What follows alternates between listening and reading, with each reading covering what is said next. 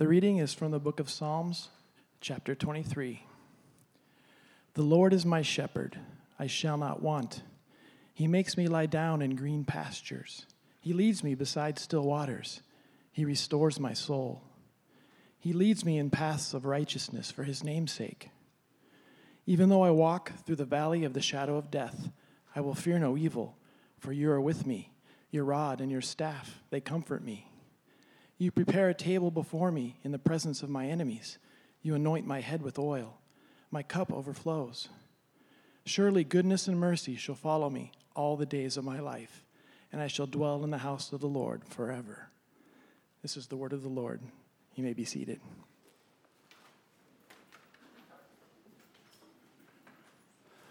Well, good morning, Redemption Arcadia. For those of you that came in a little later, my name is Josh Prather. I'm one of the elders here, and I'm a pastor at Redemption Church. My role centrally is to oversee community and global initiatives. So if you think of loving neighbors outside of our community and context, so refugees, Muslims, global neighbors, anything like that, the poor, I'm trying to help shape the values and philosophy for how we do that at our 10 congregations. But this is home for my wife and I. I'm an elder here, and it's always a privilege to be able to open God's Word and to go at it. So let's get after it. Psalm 23. Open your Bibles with me. The big idea for the talk today is God walked through the valley. God walked through the valley for us. And I think it's incredible how this psalm opens, because it opens with God's intent and his vision for what he longs for us to have. So read it again with me.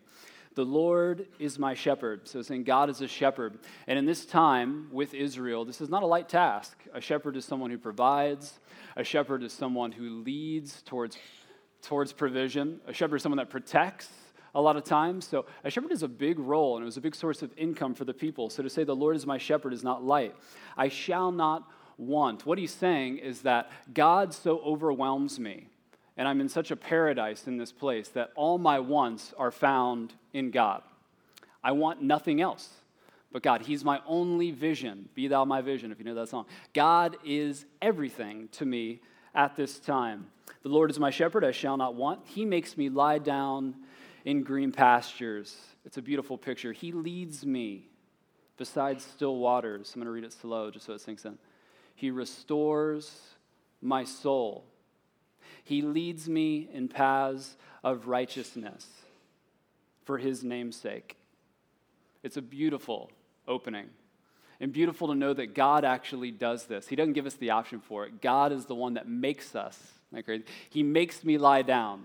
You know, sheep sometimes aren't the brightest animals, and sometimes we aren't that bright, but to know that God has this beautiful picture for us, he said, I am going to make you lie down here and get some rest by this still water. Beautiful picture. And it takes me back to another image. It takes me back to Genesis 1 and 2. And I start to think about the way things were. Once upon a time in God's creation, once upon a time in God's kingdom. And we get this beautiful picture in Genesis 1 and 2. Let me read it. Starting in Genesis 2, verse 5.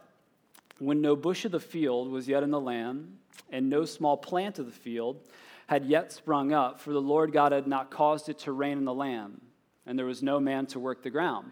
And a mist was going up from the land and watering the whole face of the ground. And the Lord God formed man out of the dust of the ground and breathed into his nostrils the breath of life, and the man became a living creature. And the Lord God planted a garden in Eden in the east. And there he put the man whom he had formed, and out of the ground the Lord God made to spring up every tree that is pleasant to the sight and good for food. The tree of life was in the midst of the garden, the tree of the knowledge of good and evil. A river flowed out of Eden to water the garden, and there it divided and became 4 rivers. It goes on just to display this beautiful picture of what God intended for his people. A beautiful picture that we see in the Psalms. And I also think about my time as a whitewater guide in Colorado. So when I got out of college, I was a whitewater guide in Buena Vista, Colorado, with a company called Noah's Ark. And I was a guide down Browns Canyon in the Arkansas River. And a lot of times I can remember it like it was yesterday. You're on the raft, and if you don't know how a raft is set up, the guide's in the back, and he has his guide stick that is the rudder, and everybody else is in the boat, usually 3 on each side. And I can remember these moments on the river where you're just floating down, and it's completely serene and tranquil. You have these granite walls that are coming up the side. You can smell the pines. You can smell the juniper trees. You can look up into the sky and you look at the clouds, and it's this beautiful blue sky. You can hear the birds sing. You hear sparrows. You can see an eagle. You can see a falcon. Literally, I remember drifting down the river, and people in the boat would close their eyes and just listen. And then they would open their eyes up to the sky. It's an incredible moment. I did as well. Serene, beautiful, peaceful, and I wish, church, that's where we lived life. I wish we stayed right there in Genesis 1 and 2. I wish I stayed, a lot of times, right there on the river. But we know that we live in a different world and we're part of a different story. Because in Genesis 3, what happens is that our wants are distorted. Our wants are distorted. No longer do we look at God and say, you are my only want. The Lord is my shepherd. I shall not want anything but you. I look at you and am fully satisfied. No, that's not what happens. We start to have a different vision for our wants. It says this in Genesis 3. He said to the woman, and this is Satan talking to Eve, he said to the woman, did God actually say, you shall not eat of any tree in the garden? And the woman said to the serpent, you may eat of the fruits of the trees in the garden, but God said, you shall not eat the fruit of the tree that is in the midst of the garden, neither shall you touch it, lest you die. But the serpent said to the woman, you will not surely die, for God knows that when you eat of it, your eyes will be opened, and you will be like God, knowing good from evil. And here's what shifts, is that you start in Genesis 1 and 2, and you start at the beginning of this psalm with this vision of God being everything to us. He is our only want. We want God. And then in Genesis 3, something radically changes, and what happens is we want to be God. All of a sudden, it goes from wanting God and putting him as everything. I want nothing else but you. And then in one moment, that's distorted, and our wants change, and all of a sudden, we're pulled after idols. We're pulled after anything else that will satisfy us. And I think about where we're at here in the Biltmore area, and the thing I think about most that we struggle with, that we want so dearly, is money and power. What we will do, church, for money and power, it can consume us. Idols can consume us. No longer do we just want the Lord, and he becomes the whole of everything we want. There's something else that has to fill that gap, because we were made to worship. We were made to want. So something will fill the gap if it's not the Lord. And I think where we sit so often with us and the people in this community is it happens to be money and power. I'm so thankful that Jim Moreland and Steve Wheeler are on the elder board with me. It's a privilege to be able to spend time with them, because they were in the marketplace for so long, and they know the struggle that this is. And talking with Jim, I was just down at Royal Coffee in the Biltmore area, talking with him about this, and you could just see it on Jim's face. You know, you just see the struggle that it was for him, and just like, you could just see the struggle it is for this community, this idolatry of money and power and what we do to get it. If you're not familiar with what an idol is something that you rely on instead of God for your salvation.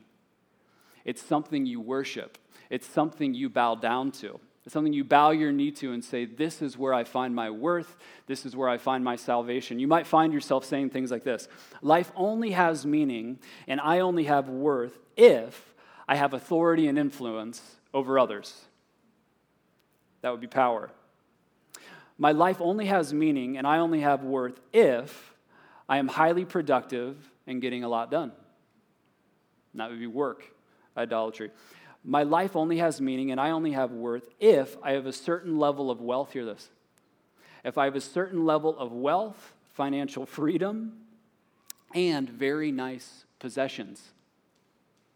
Is that where you find your value? Is that where you find your worth? Can you look at the Lord and say, you're all I want? Or when we really search ourselves, and that's what I ask you to do right now, search yourself, is something else there that is pulling for our desires? Is there something else in you right now that you want more than the Lord? Is it calling to you? Is it giving you your value? Is it giving you your worth? Are you bowing down to it as I speak? It's what you're thinking about instead of the Lord. An idol, let me read you this quote. An idol is whatever demands our full devotion or ultimate commitment, and to which we grant ultimate value. Just because you don't address something as your deity doesn't mean that it doesn't function as your God. Just like the idols of old, these contemporary idols are bloodthirsty and hard to appease. Akin to their pagan predecessors, modern idolers are still willing to sacrifice their children, marriage, health, purity, job, and personal safety in order to satisfy their God. What is it that you lay in front of you and say, I would give absolutely everything for fill in the blank? I said money and power. It doesn't have to be yours, but I think that's one we struggle with the most in this area. Tim Keller wrote a book. If you're interested in learning more about this, it's an incredible book called Counterfeit Gods. And he actually was interviewed about this because the book was highly acclaimed, and he sat down, and someone asked him this: is it necessary to suffer disappointment before seeing that idols don't satisfy? Must I suffer before I see that what I'm desiring and wanting so much will not fill the gap? It will not provide for me what I want it to. And here's what Tim Keller says, pastor in New York. He said, I fear that you might be right. I don't want that to be true. Very often, it's much stronger than disappointment. What he's saying is it's much stronger so often than just mere disappointment when people come face to face with their idol. It's hard for me to look at a young person and know that their idol and know their idols, because usually something has to happen in their life to frustrate them, for them to see something has inordinate power over them. No one can learn about idols or be taught. This is something that you have to learn on your own. You can't be told. You can't be taught. This is something you have to learn on your own. And I think this sin, what happens in Genesis 3, is what takes us to the valley of the shadow of death. Because God intended for us to have the garden. God intended for us, God wants for us to be in the pasture next to the stream. He wants to lead us beside still waters. He wants to restore our soul. But instead of looking to him and saying, you're all I want, we want to worship ourselves, and then that puts us in front of the valley of the shadow of death. And that's where we pick up. Verse 4, even though I walk through the valley of the shadow of death, I will fear no evil, for you are with me. Your rod and your staff, they comfort me. In just one moment, we're sitting here in the garden. Everything's beautiful. Everything's serene. Everything is peaceful. And now we're standing in front of the valley of the shadow of death. And notice how the conversation shifts. David goes, who's writing the psalm, David goes from talking about God and proclaiming what is true about God to actually having a conversation with God. And all of us can relate to that. Because when things are good and we're in the pasture, we start talking about God as if he's at a distance. But then all of a sudden, we sin, we worship ourselves instead of worshiping God, and then we come face to face with the Lord. And that's when we're actually having a conversation with him. That's when we see him right in front of us, and it shifts. And he says, I will fear no evil. Even in the midst of this, I will fear no evil. How is that even possible? To walk into the valley of the shadow of death, but look at the Lord and say, I'm not going to be scared. I'm not going to be afraid. What does he say? He says, because you are with me. You are with me, and it's a promise that in the midst of the valley, God will be with you. The rod and the staff, it's not something to condemn you, to punish you. The rod is to protect you. The crook on the end of the staff was actually to pull a sheep out of harm's way. The staff is to ward off enemies. God is with you and walking with you in the midst of the valley of the shadow of death. The only consistent thing, here's what I want us to see, that the circumstances change. We find ourselves, at first, we're in this beautiful, picturesque moment, and then we find ourselves in the valley of the shadow of death, and soon we're going to be feasting at the Lord's table. The one thing that doesn't change in this story is the shepherd. Consistent, steadfast. Our lives are not. Our lives are not steadfast. Our lives are not consistent. Oftentimes we find ourselves in this serene, picturesque moment. Sometimes we find ourselves standing in front of the valley of the shadow of death, but God is faithful. And God is consistent through all of it. But going back to my story, if you know anything about whitewater rafting, you know oftentimes people don't go whitewater rafting for the serene, picturesque moments, do they? At least I didn't. You know, they come for what? The rapids, right? So you go from this moment where you're drifting down the river. It's beautiful. Everybody's eyes are gazed up. There's not a care in the world. You're taking it all in. And then all of a sudden, you hear the rapid in front of you. And what does every single person in the boat do?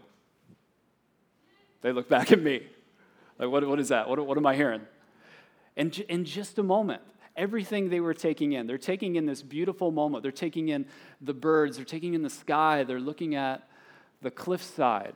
I mean, everything. They're just smelling, they're seeing, they're experiencing, and all of a sudden, all of that fades away, and complete fear strikes people, and they look back at me. And I remember being in the boat. I remember when I was actually learning to be a guide, snow was still falling on the river. It was terrible. Oh my goodness, terrible. Snow was still falling on the Arkansas River. I was frigid, I was cold, and there's this massive rapid that you come up to called Zoom Flume. And you can just hear the roar of it. And the first time I went down, I remember I looked back, and our guide was steadfast. His name was Rob, and he is like the epitome still of like male masculinity in a good way. I mean, you just think a guy that's just like rock solid, man, like unwavering, steadfast. And why? Why when all of us are like, first of all, freezing, and he's just fine. I'm frigid, I'm scared to death. Why is he not? Because he's been down the river 100 times, right? He's been there. He's like, guys, I've actually walked this way already. I've actually been down the river in front of you. And what if I looked back in the midst of it when I'm frigid, I'm scared, I'm cold, I look back and he bailed. And he's like, sorry, I was scared. I just had to go. I couldn't do it. You know, I've done it before, but this time I just got really scared. I couldn't do it. No, right? Not only is he saying, you know what, I've been down the river so many times, you don't have to worry. He's saying, I'm going to go down with you. I'm going to be right next to you. But oftentimes when we read Psalms like this, we think that God has bailed from the boat. We think that God has walked up to safety, and now he's staring down as we're in peril, looking at us, staring down saying, oh man, that looks tough, sorry, without a solution to the problem. But that's not the case, and that's not the gospel. That's not the truth that God gives us. The truth that God gives us is we come to the valley of the shadow of death, and we bring all our baggage with us because we're the ones that put ourselves in front of it. Our wants and our idols are what puts us in front of the valley, about to walk through it with no hope of ever making it out alive. Zero hope that you're going to go into this valley or into this rapid and make it out alive. And Jesus steps in front and says, let me take your boat. You step out. You go up. You get on safety, and I'll go through for you. And you say, Jesus, you can't, because you don't know what's actually in this raft. You don't know what I've done.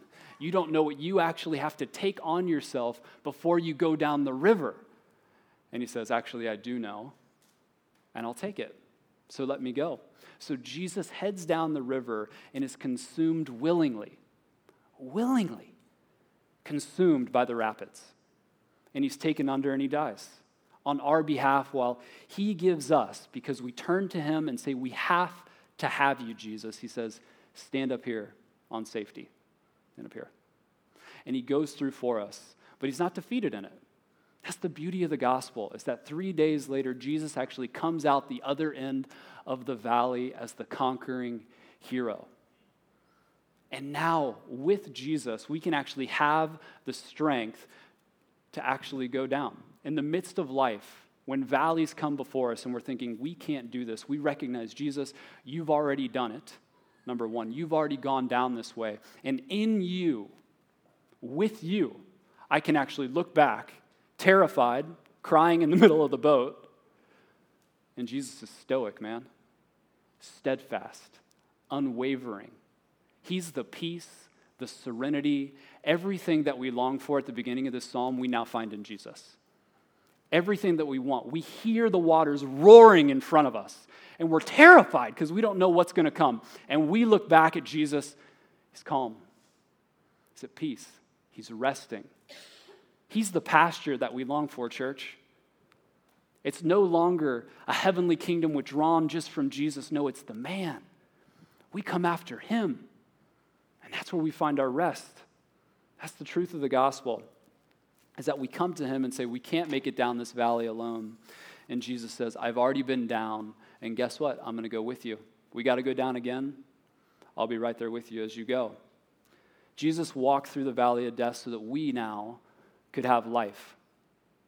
So because he went through, by faith and trust in him, we now have life through him. But here's where we usually go wrong, I feel like, in the church, is we revel in the gospel and what God has done for us, because it's a beautiful picture. Isn't the gospel beautiful? It's amazing. It nourishes our hearts when we think about what Jesus has done on our behalf when we didn't deserve it. But now, he turns around and looks at the valley and he says, it's time to go back. And at first, we might be shocked. What do you mean it's time to go back? And he says, there's still more people in there. There's still more people on the other side. And we have to go to them.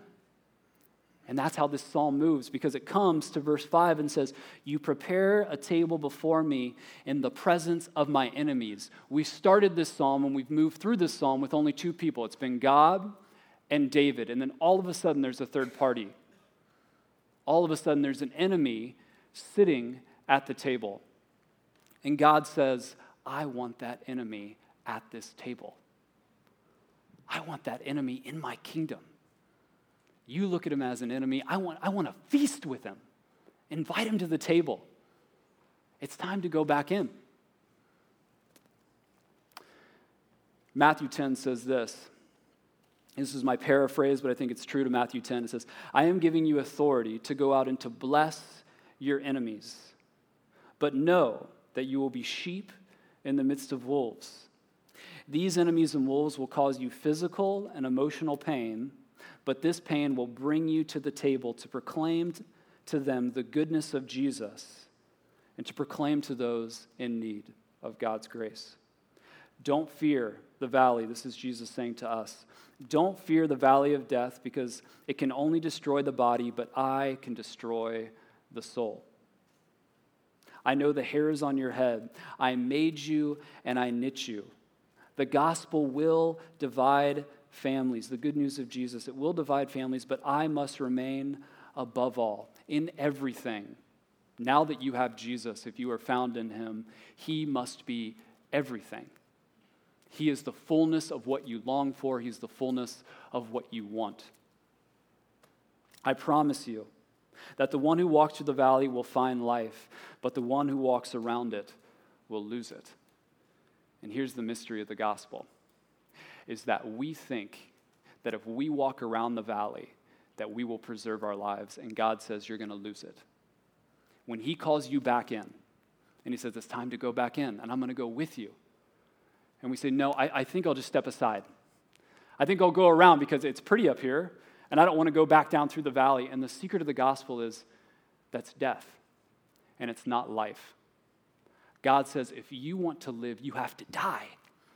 And it's not just once and for all, although it is. We die to ourselves and we live to Christ, but daily now, church, he's saying, I want you back in the valley because there's people there that need me. And if no one goes, how will they hear?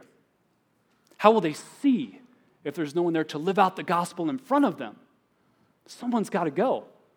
And at first, we're shocked because we say that takes us away from our protection, our comfort, and our safety. You're asking us to leave all of it. But the truth is, and you know this if you're a follower of Jesus, that stuff isn't life. Life is found only when you lay it down. Then you live. And if you're new to the gospel, I have to be honest, this sounds ridiculous. It sounds absolutely ridiculous, doesn't it? So you're telling me to abandon safety, abandon my health, abandon my comfort, abandon the protection of going around the trouble, going around the valley of the shadow of death? But to us who are in Jesus, we understand it. And it's not my job as a pastor, I'm so thankful for this, to save you. It's God's job to save you. And if Jesus wants to reveal the truth of this to you, he'll do it in a moment. and you'll be with us.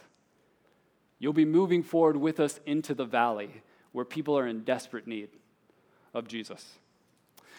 I remember my last day on the river. How we go is in pods. So if you know anything about whitewater rafting, there's like probably 6 boats in a pod.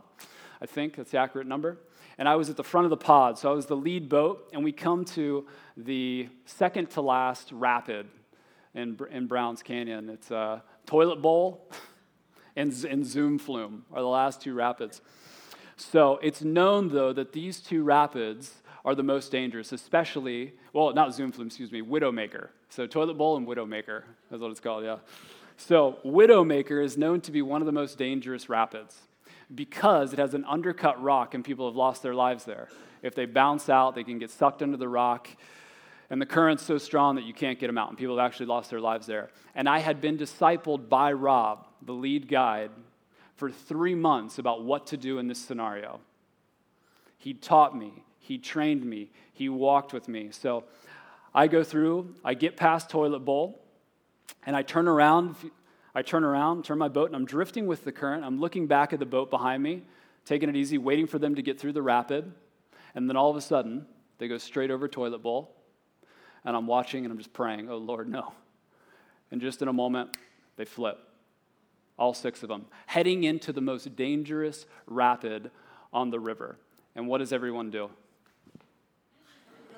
Turns back to look at me, right? Turns back. What are we going to do? And had I not been discipled, had I not been and taken on Rob's yoke upon myself, I would have freaked out. But I'd been discipled by the Master, and I knew exactly what to do in that moment.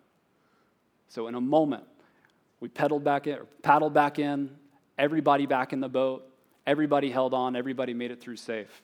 And that is what is happening with us in Jesus. It's not us, and it's not our courage that's taken us back into the Valley Church. It's because we have been discipled, we've been trained, we've taken on the yoke of the Master.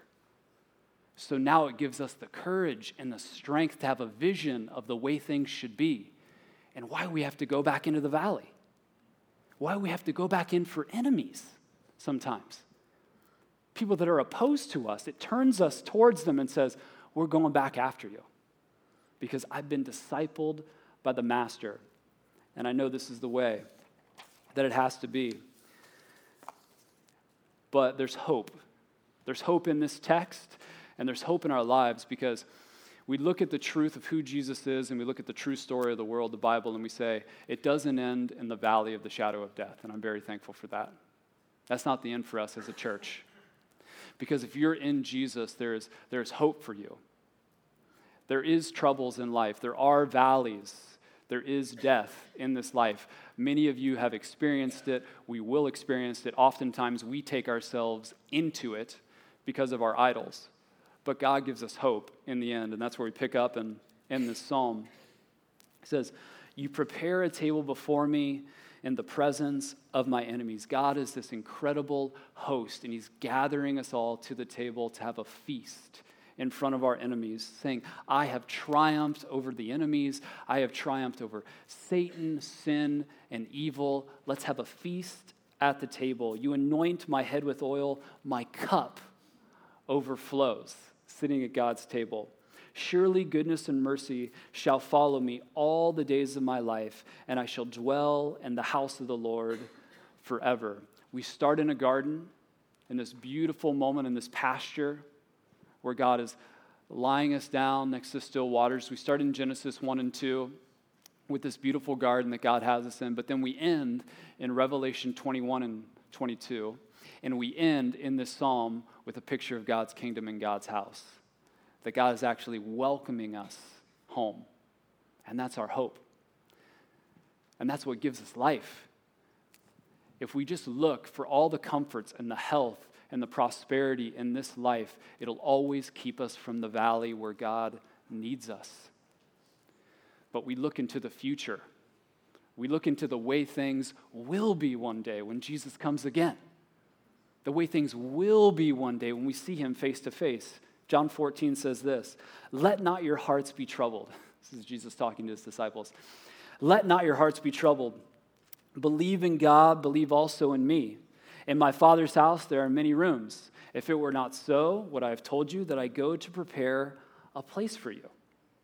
And if I go to prepare a place for you, I will come again and I will take you to myself, that where I am, you may be also. And you know the way to where I'm going. And then Thomas said to him, Lord, we do not know where you're going, and we don't know the way. And Jesus said to him, I am the way, I am the truth, and I am the life. No one comes to the Father but by me. Everything you could possibly want in life, if you didn't know this, if you're new to the church, if this is your first time, or if you've been a disciple for years, everything we possibly want is found in Jesus. He's the way, He's the truth, and He's the life. If you want life, you go to Him. I want to read this psalm and end our time by reading this from God's perspective, as if God is singing this over us, as if God is actually praying this psalm over us. I am your shepherd, and you shall not want. I make you, God is saying, lie down in green pastures. I lead you beside still waters, and I restore your soul. I lead you in paths of righteousness for my name's sake. Even though you walk through the valley of the shadow of death, don't fear evil, for I am with you, and my rod and my staff, they will comfort you. And I prepare a table before you in the presence of your enemies. I anoint your head with oil, and your cup now overflows. Surely goodness and mercy shall follow you all the days of your life, and you shall dwell in my house with me forever. That's good news. Pray with me, if you would. Father, I thank you for the truth of this psalm. It does restore our soul to think about what Jesus has done and how we walk the valley of the shadow of death in our place. God, I am thankful that what we see in this life and what we're experiencing is not the end, that there is a hope to be found in the life to come. God, there is suffering, there is pain, but God, we look to you, and that is where we put our trust, and that is where we put our hope. God, we thank you that you welcome us into your home. In your home, there are many rooms, and you prepare a place for us. And Jesus, you tell us you are the way, you are the truth, and you are the life. We are grateful above all for Jesus, and in his name I pray. Amen.